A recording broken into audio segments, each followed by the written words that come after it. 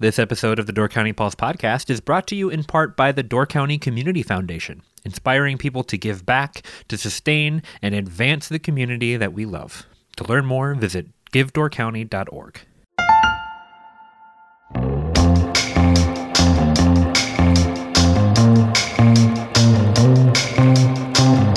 Hello and welcome to the Door County Pulse podcast. I'm Andrew Kleidon and I'm joined today by Myles Dannhausen. How's it going, Myles? It's going well, Andrew. We got sunshine. How are you doing?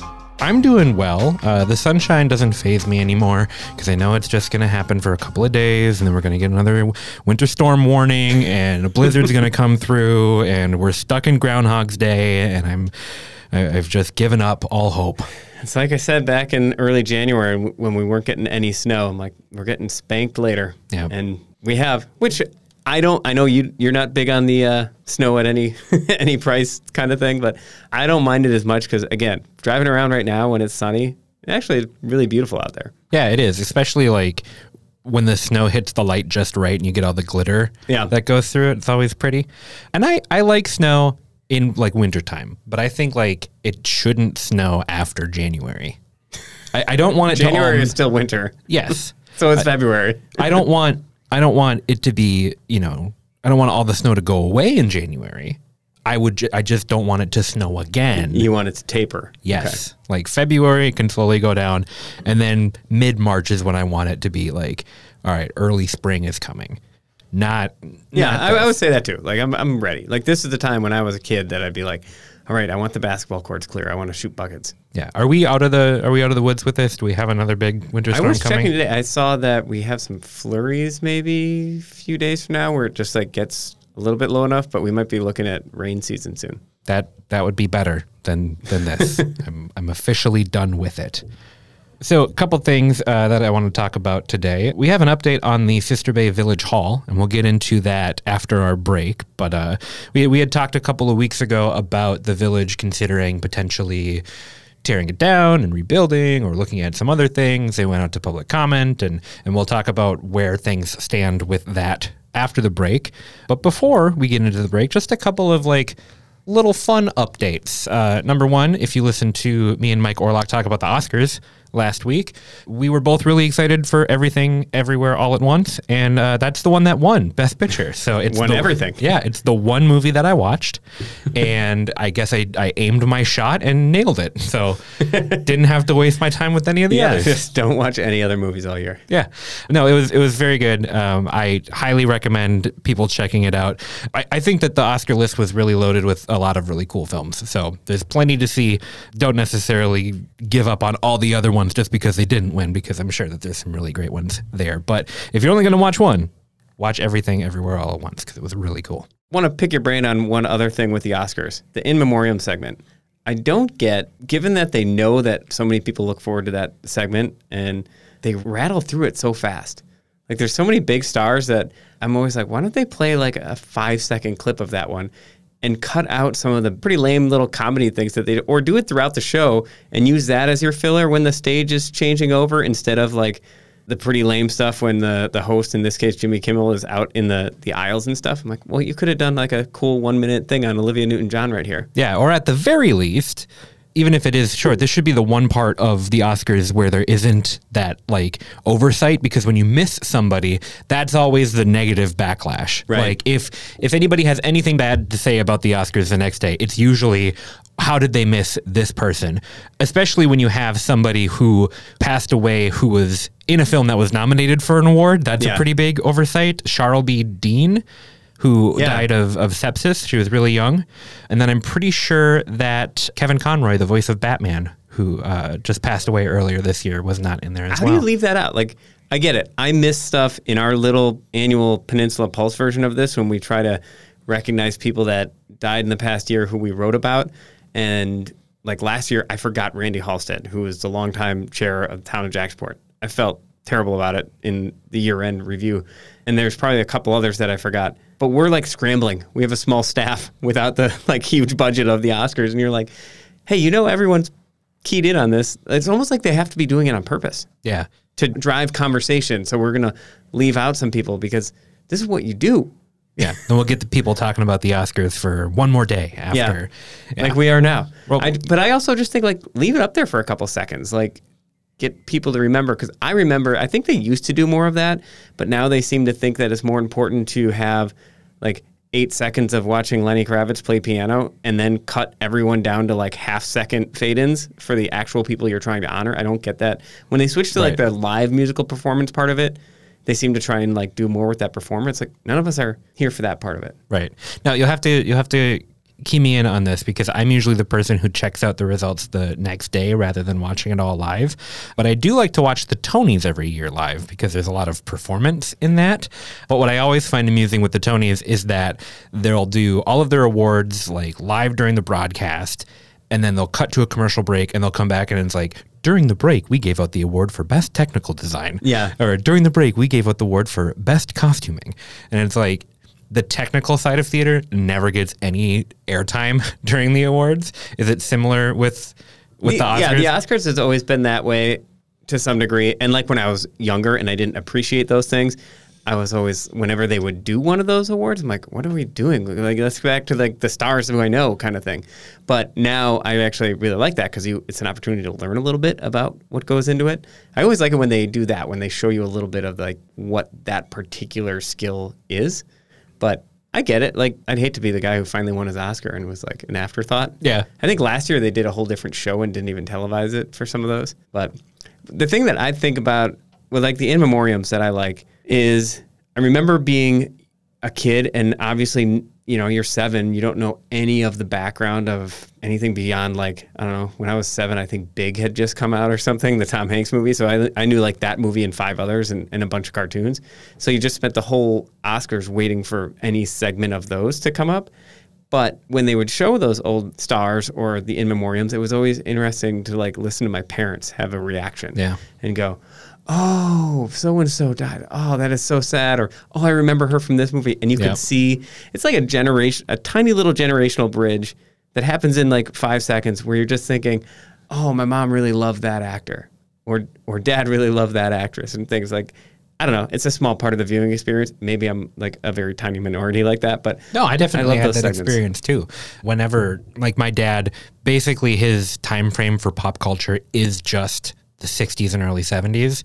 And so that's, like, he'll try to relate things to things and then bring up, like, people's names that we have no idea who he's talking about. It was like, oh, you're doing it just like this person used to do it. And we're like, who are you talking about? Yeah.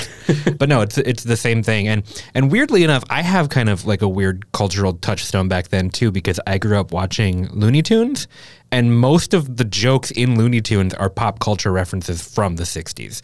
So, like, I grew up watching them in the 90s and early 2000s when they aired on Cartoon Network. And my dad watched those when he was a little kid. And so, like, we have that shared experience together. And, like, I know just a bunch of weird pop culture references from a long time ago because of it. I remember learning little things like that and then being like, Dad, what does that mean? Or getting the explanation.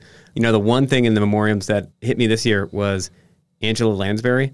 And the reason, talking about those, like, connecting generations and stuff, my mom used to love Murder, She Wrote, which maybe that's before your time. I'm aware of it. It was a Sunday night show. It's one of those things, like, you watch football, and then during football, you get the advertisements for 60 Minutes and Murder, She Wrote, and Angela Lansbury doing this murder mystery thing every night. And I think I probably ended up, because it tacked on to, like, my football watching as a kid, probably watched as much of that as any other show. And I just remember, like, that was my mom's thing that she got on Sunday night. Right. And that is 10 minutes, so we can officially cash our check from the Academy and move on. There's the opinion of somebody who knows nothing about movies. Yeah, I hope you all enjoyed our Oscar segment. We'll come back around next year and we'll do it again. So if you picked up the Pulse this week, it would have been the one that came out last Friday, you'll notice that there's a big, beautiful chickadee on the front of it. And it's a really cool picture that was sent in by Tim Sweet. And just a little bit of inside baseball for everybody listening. We take a lot of consideration into what we put on the cover of the Pulse each week. There's a lot of discussion that happens between you, me, Deborah Fitzgerald, our editor, David Elliott, the owner. We try to find things that are, I mean, there's a lot of different qualifications for what we put on the cover. And Rachel, our photographer, is a big part of this. Yep. And the conversation we ended up having last week was, is it appropriate to feed the chickadees at Peninsula State Park? Yes. And there was some differing opinions on this back and forth. We posted the photo on Facebook and we had people bringing this up and saying, hey, I don't think you're supposed to feed the chickadees there. You and I have like memories of it kind of being encouraged and bring in your own seed or there's seed there. And all these kind of questions came up and we were like, we should probably figure out what the actual recommendation is from the park. So you made a couple phone calls and what'd you find out? This actually came up because once we posted on Facebook, there were a couple of people that were saying, you're not supposed to feed those anymore. They don't allow that anymore. And then, so that led me down this thread of, okay, why would that be? Is that true? Because I went and fed them, I think last year with my kid. So I didn't remember hearing anything differently. And there were other people doing it at the nature center when I did that. So, and there were, for years, there's always been events and actually things led by naturalists there to say, hey, come feed the chickadees, experience this thing. And when we say this, feeding the chickadees, there's this thing you go into Peninsula State Park and you can do it elsewhere, almost anywhere, I guess. But you can bring the bird seed in there and then just hold it in your hand and the chickadees will come and feed directly out of your hand. They'll land on your shoulder, land on your head.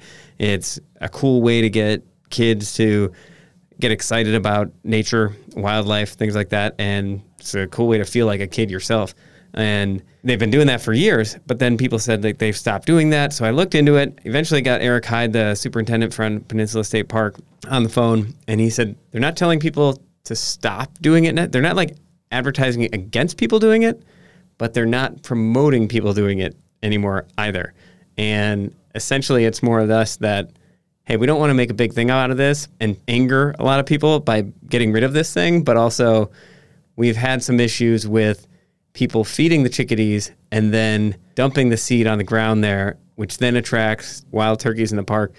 You know, think of yourself with a young kid there, and for wild turkeys there, that could be a bad interaction. Yeah, it changes the environment when you're feeding the chickadees with your child, and then the turkeys come prowling. Yes. And then they've had mice problems at the nature center. Same thing, because people dump the seed close to the nature center, and then then that attracts mice, and then they end up looking for a place to stay warm, which becomes the nature center. So different concerns like that. And it actually, Eric Hyde was saying, and if you can put a plug in there too, tell people not to feed birds with their bread. Like, don't feed bread to the seagulls and stuff at the beach. They've had problem with that too, because they don't digest it very well, and it's not good for them, and also creates a nuisance. So learned a few things. The studies about, like, some of the comments people said was that if you feed the birds and then if you stop, well, now they've forgotten how to forage for their own food. They become dependent on it. Yes, which then begs the question of, well, wouldn't bird feeders be bad? Right.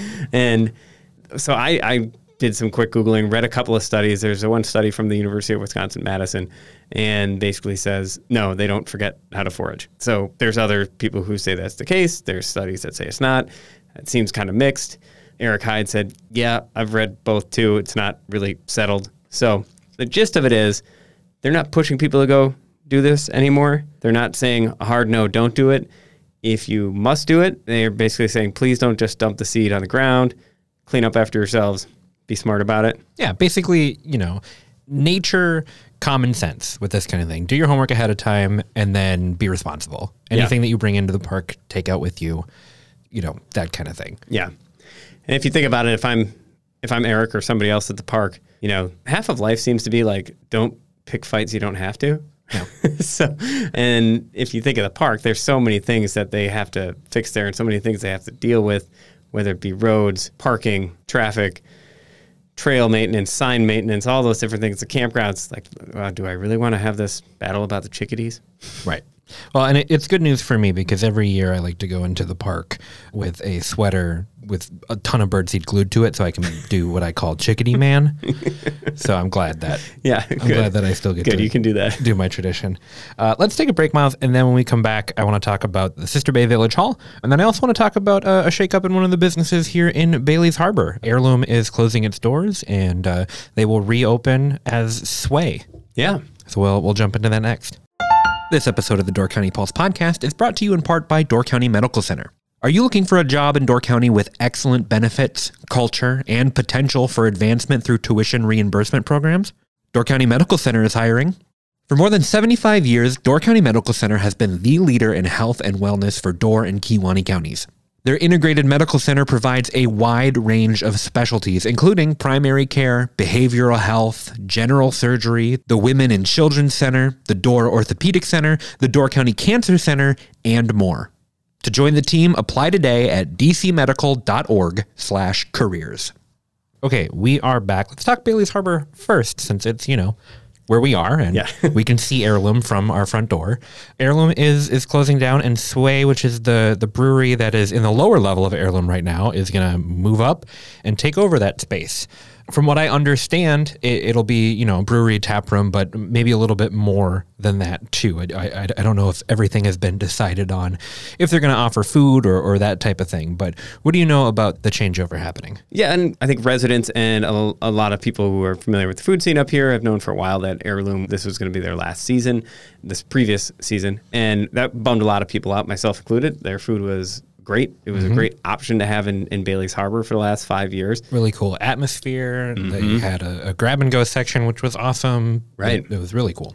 And they offered a lot of menu items that are not common elsewhere. So it was, one of those places, there's a lot of places that can offer the same food or the same beverage thing. And it was cool to see somebody come in and just do something that was distinctly theirs. So loved having that option here.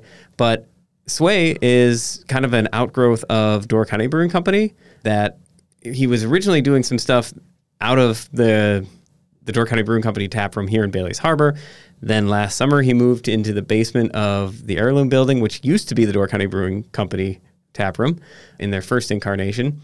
And now he moves into a bigger space. And so what he has posted so far is that he's going to be doing some breakfast stuff at some point or another. It doesn't seem like he's got definitive times and dates yet. And then some small food options of some sort or another. So there's going to be some food there. Don't know the extent of what the menu is going to look like, but we got another tap room in Bailey's Harbor, smaller one. Yeah. Which I did see some Facebook posts, of course, complaining about this. Oh yeah, I mean you can go as far back as statewide and be like, oh, another brewery in Wisconsin, or you can go as local as oh, can Bailey's Harbor really support 2 tap rooms? Yeah. People are always going to be goofy about that kind of thing. That was precisely what it was. It was somebody saying, look, another brewery. Everyone's getting rid of the old restaurants. And it's like Chad Kanako, a Sister Bay Village board member and a kind of Bailey's Harbor guy for a long time, he kind of went off, and it was pretty funny. He's just like, it's one family making a decision for their life to close their restaurant to do what's right for them. And then another business owner, a local guy who already had a brewery in that building, deciding to expand a little bit. This is not, if you can pick your spot to complain, but this is the wrong yard to jump into. Right. And breweries and tap rooms usually have a secondary feature that goes along with them that either is there to begin with or kind of grows organically. Door County Brewing Company has their music venue, and then they have DCBC Eats, which has kind of grown up with it. Peach Barn up in Sister Bay, they're doing pizza and stuff like that coming soon, and they have more kind of a family-friendly atmosphere. So it's yes, it's another brewery tap room, but the scope of a brewery and tap room is a little bit wider than just a place to sit down and have beer. Well, and also, I mean, generally speaking, brewery tap rooms are less people, less busy, less drunk than bars and restaurants. Sure. As a general rule, they close earlier. They're not 2 a.m. bars for the most part. Certainly not the Door County ones, almost to a venue. Right. But it's also okay, there's tons of different ways to serve beer, wine, and liquor. Brewery, bar, restaurant, I don't know, bottle shop, grocery store. One of those opening is tap room. The new Peninsula Pub, the business is moving in there, the self-serve tap room. It's going to be exciting. Just one, it's just funny how that anybody does anything in Door County and they say, oh, just what it needed, one more. It's actually not. There's one opens, one closes, one opens, one closes all the time.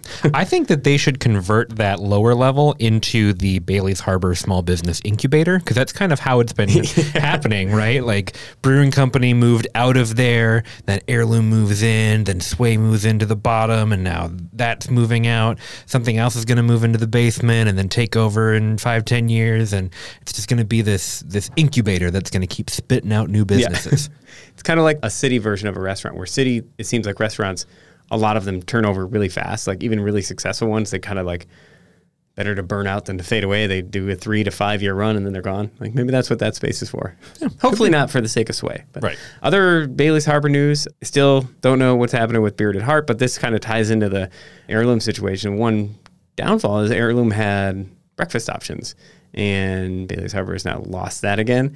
And then Bearded Heart, who knows what the future is of that. And then Clover and Zott, a couple weeks ago we saw a for sale sign go up there, and I'm told, but haven't seen definitively, that that has sold as well. Waiting to hear what the plans for the future of that are. So there'll be another round of change here in Bailey's Harbor next year. Right. It's going to look a lot different in a year's time. And you know what? We lose Heirloom, which is going to be missed. But like you said, there's a couple other buildings that are up on the market that could bring in a brand new restaurant or a whole new something for people to enjoy. So we'll check back in. All right, let's round things off by talking about the Sister Bay Village Hall. What's going to happen up there, Myles? Are they going to raze it to the ground and build something new, or have they backpedaled from that concept a little bit? Well, they've definitely backpedaled from that. As the listeners know, and as you introduced it, last summer there was talk about, and actually the Plan Commission had made a recommendation to take down the old Village Hall. That's the Village Hall on the Sister Bay waterfront. And that was done after kind of years of chipping away at the edges of this issue of what to do with that building, and then ultimately deciding like it's going to need a lot of work. We do all that work and we still don't have a big venue. We still don't have all the uses, so let's take it down. Well, huge groundswell in opposition to that. They did multiple public hearings, and everyone, probably like 90% of the people who spoke, said, no, don't tear it down. Let's really investigate a different use for it. The village board is saying, we've been investigating that, but okay, let's do that. Let's once and for all form a committee. So they formed an ad hoc committee to investigate all the possible uses and make a recommendation for improvements or a fix or renovation, and come back with the price tag, some estimates of what that will cost. So they've been working on that for a few months now. They have, what the village board has charged them with is coming back with that recommendation by the end of 2024. So they have some time. In the meantime, the village has made some money available to do some short-term upgrades. And what they're looking at is there's an elevator in the building that can get you down to the downstairs level. And that has, from what I'm told, has barely ever worked for the last few years. So they need to decide if that's a repair thing or a replace thing and how much that'll cost. There's some remediation stuff for asbestos in the basement in the village hall. And then it needs basically a whole new heating and cooling system. So they got some estimates for that. Heating and cooling looks like it'd be about $40,000 to $50,000. And then they're waiting on estimates for the asbestos removal aspects of it and trying to figure out the elevator. That's kind of like a basic level of, if you start adding those up, I don't know what an elevator might cost, but you're easily at like $75,000 minimum to do these real basic level things. Elevator seems like one of those things that always costs more than you think. Yeah. I don't think that they'd be like, oh, it's $5,000. Yeah. I would guess substantially more. And the weird thing is that came out of this is they're like, well, what if we just remove that elevator and we just don't use the bathrooms downstairs, we use the ones upstairs? Yeah, then you don't have to get rid of the asbestos either. Well, maybe. But what they learned in talking about that is now that you've provided the access with that elevator, even if you don't want to use that space now, as long as that space exists, you can't take away the access. Oh, even if you warn people like, hey, the elevator, it works, but it's going to take you to the asbestos dungeon. So it's a weird quirk in the law. So they're like, okay, and there have been discussions and ideas thrown out there, and maybe even formal proposals. I haven't seen them, but of filling in that basement anyway, because they don't want to deal with the flooding and when the high water comes and stuff like that. So just fill it and then lower the floor of the main village hall to the sidewalk level. So that way you have all the ADA access at ground level. So then you don't have to worry about a ramp or an elevator, and you don't have to worry about a basement because the basement had mold and other issues anyway. So that's one thing that's been batted around. They've also talked about expanding bathrooms at that facility to meet the needs of some of the marina, the boat rentals and everything that was such a big controversy a few months ago. And then there's a larger discussion beyond those basics to make the building functional is what do you do to make it more attractive? So it's one thing to make it functional, but a lot of people haven't been using it for years. hasn't gotten a lot of different uses. So can you expand it? If you expand it, do you raise the parking question again? So that's something they're grappling with. Or do you just blow out some windows off the backside and make it more attractive as a space? So they're trying to figure all that out, and that discussion is going to be going on for a long time to come, I think, judging from the meeting I attended. You mentioned making it more attractive, and this is just a thought as we were talking about updates on things that we had talked about before. I looked at the blueprints for what the Sturgeon Bay YMCA is doing with their additions, and they are not putting in a racquetball court. So how many racquetball courts can you put in the Sister Bay Village Hall? Because you always come up with the best ideas. Thanks. I don't know if you've played racquetball before, but it's really fun. I was really hoping we'd get one at the Sturgeon Bay YMCA, but I don't think I ever have. It's fun. It's basically tennis, but you play with yourself, and the wall is your opponent. I mean, I've seen it mostly in movies about people in New York. Yeah. It's basically the only place that it exists in my sphere. No, it's fun because you get another person in there, and then you smack the ball as hard as you possibly can, and it just bounces off the walls and becomes a weapon. And it's quite. We should it's have quite that good. in the office here. We should put a racquetball court in because I think that'd be a good way to get some aggression out for all of us. We used to have ping pong tables, and I think that would help us too. And you know what? If you're creative, any room with 4 walls can be a racquetball room. We do have a conference room. We could try to do it in this little podcast closet, but I think that would hurt both of us badly. I don't know if you could get a good swing off in here. No. That's the problem.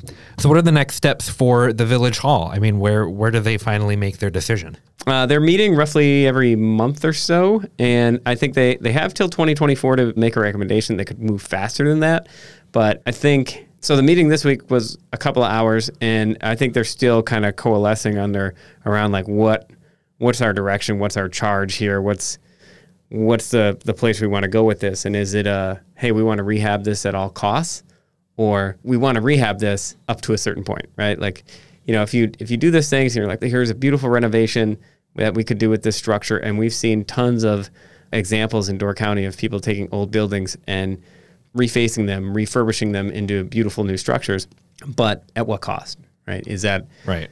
I think most people in Sister Bay would love to see that building stay there in some way, shape, or form, but they would love to see it there for $500,000, $1 million, $10 million. Like, what is that level that you're like? And what do you use it for? Yes, is the other part of it too. Because if you're just admiring it from the outside, it becomes a $10 million statue. Yeah, and that's the challenging part. I saw somebody on Facebook who was commenting about this and said, we need to keep the building because people come to Door County for the history. And I don't know how much I believe that per se, but how historical of a building is this? Like, do you know when it was built off the top of your head? Yeah, it's about 75 years old, which that's not 100 years. Anything not older than 100 years isn't history. I mean, it's cool because when you look up the history of it, I mean, I do think it's a cool building, a beautiful building. I like that. Like, look across the street here from our podcast studio, Bailey's Harbor's Town Hall. It's on a prime piece of property. It's a beautiful stone building, about 100 years old, I believe. And generations of people from Bailey's Harbor have been in there. Like, the moments had in that building, from Cub Scouts to senior dinners to all that things, like, those matter. Those are part of the life of it to someone like me. I like that in Sister Bay, too, that it's still there and it exists downtown. I don't think we need to relegate, like, our community centers and our community pride points to the cheapest land or the cheapest building we can build, right? So I like that aspect of it. But, it's been years since it was used on a consistent basis for, like, the primary gatherings of the village. It's too small. It was built for a much smaller community. Right. And that doesn't seem like it's in its future either. No. So they got to find that use to give it that purpose and life going forward. Like, it doesn't have to be a village hall anymore if it doesn't really fulfill that function. But a lot of people have talked about it maybe being a home for a visitor center. It can still function for a lot of smaller things, but like it's got a basketball hoop in it back from the era when like every town had these small basketball teams for their grade schools and they could play on these tiny little courts, but it doesn't really function as that anymore. Yeah. I mean, last time we talked about it, I mentioned that it could be a place for smaller theater performances. And it could. Yeah, but I think I've changed my mind too. I think you could probably fit 4 racquetball courts in there. So we'll go with that one. Yeah, if you lower that floor, you'd have a high enough ceiling for 4 racquetball courts. Myles, is there anything else that people need to know this week? I think we covered quite a bit of ground. We covered a lot. I think we're good. All right. Well, I mean, we got the Oscar stuff in, so that's most important. Yeah, we did spend a third of the podcast on the Oscars, which, by the time people hear this, will be like 4 days old at this point. But I'm glad we did it. You're welcome. All right. Take care, Myles. See you again soon. Thanks, Andrew. Thank you so much for listening to the Door County Pulse podcast. If you want to support us at the Pulse, check out doorcountypulse.com/shop, where you can get a weekly Pulse subscription, purchase some incredible Door County artwork from Pulse artist Ryan Miller, and much more. We hope you've enjoyed the Door County Pulse podcast, and we will see you next time.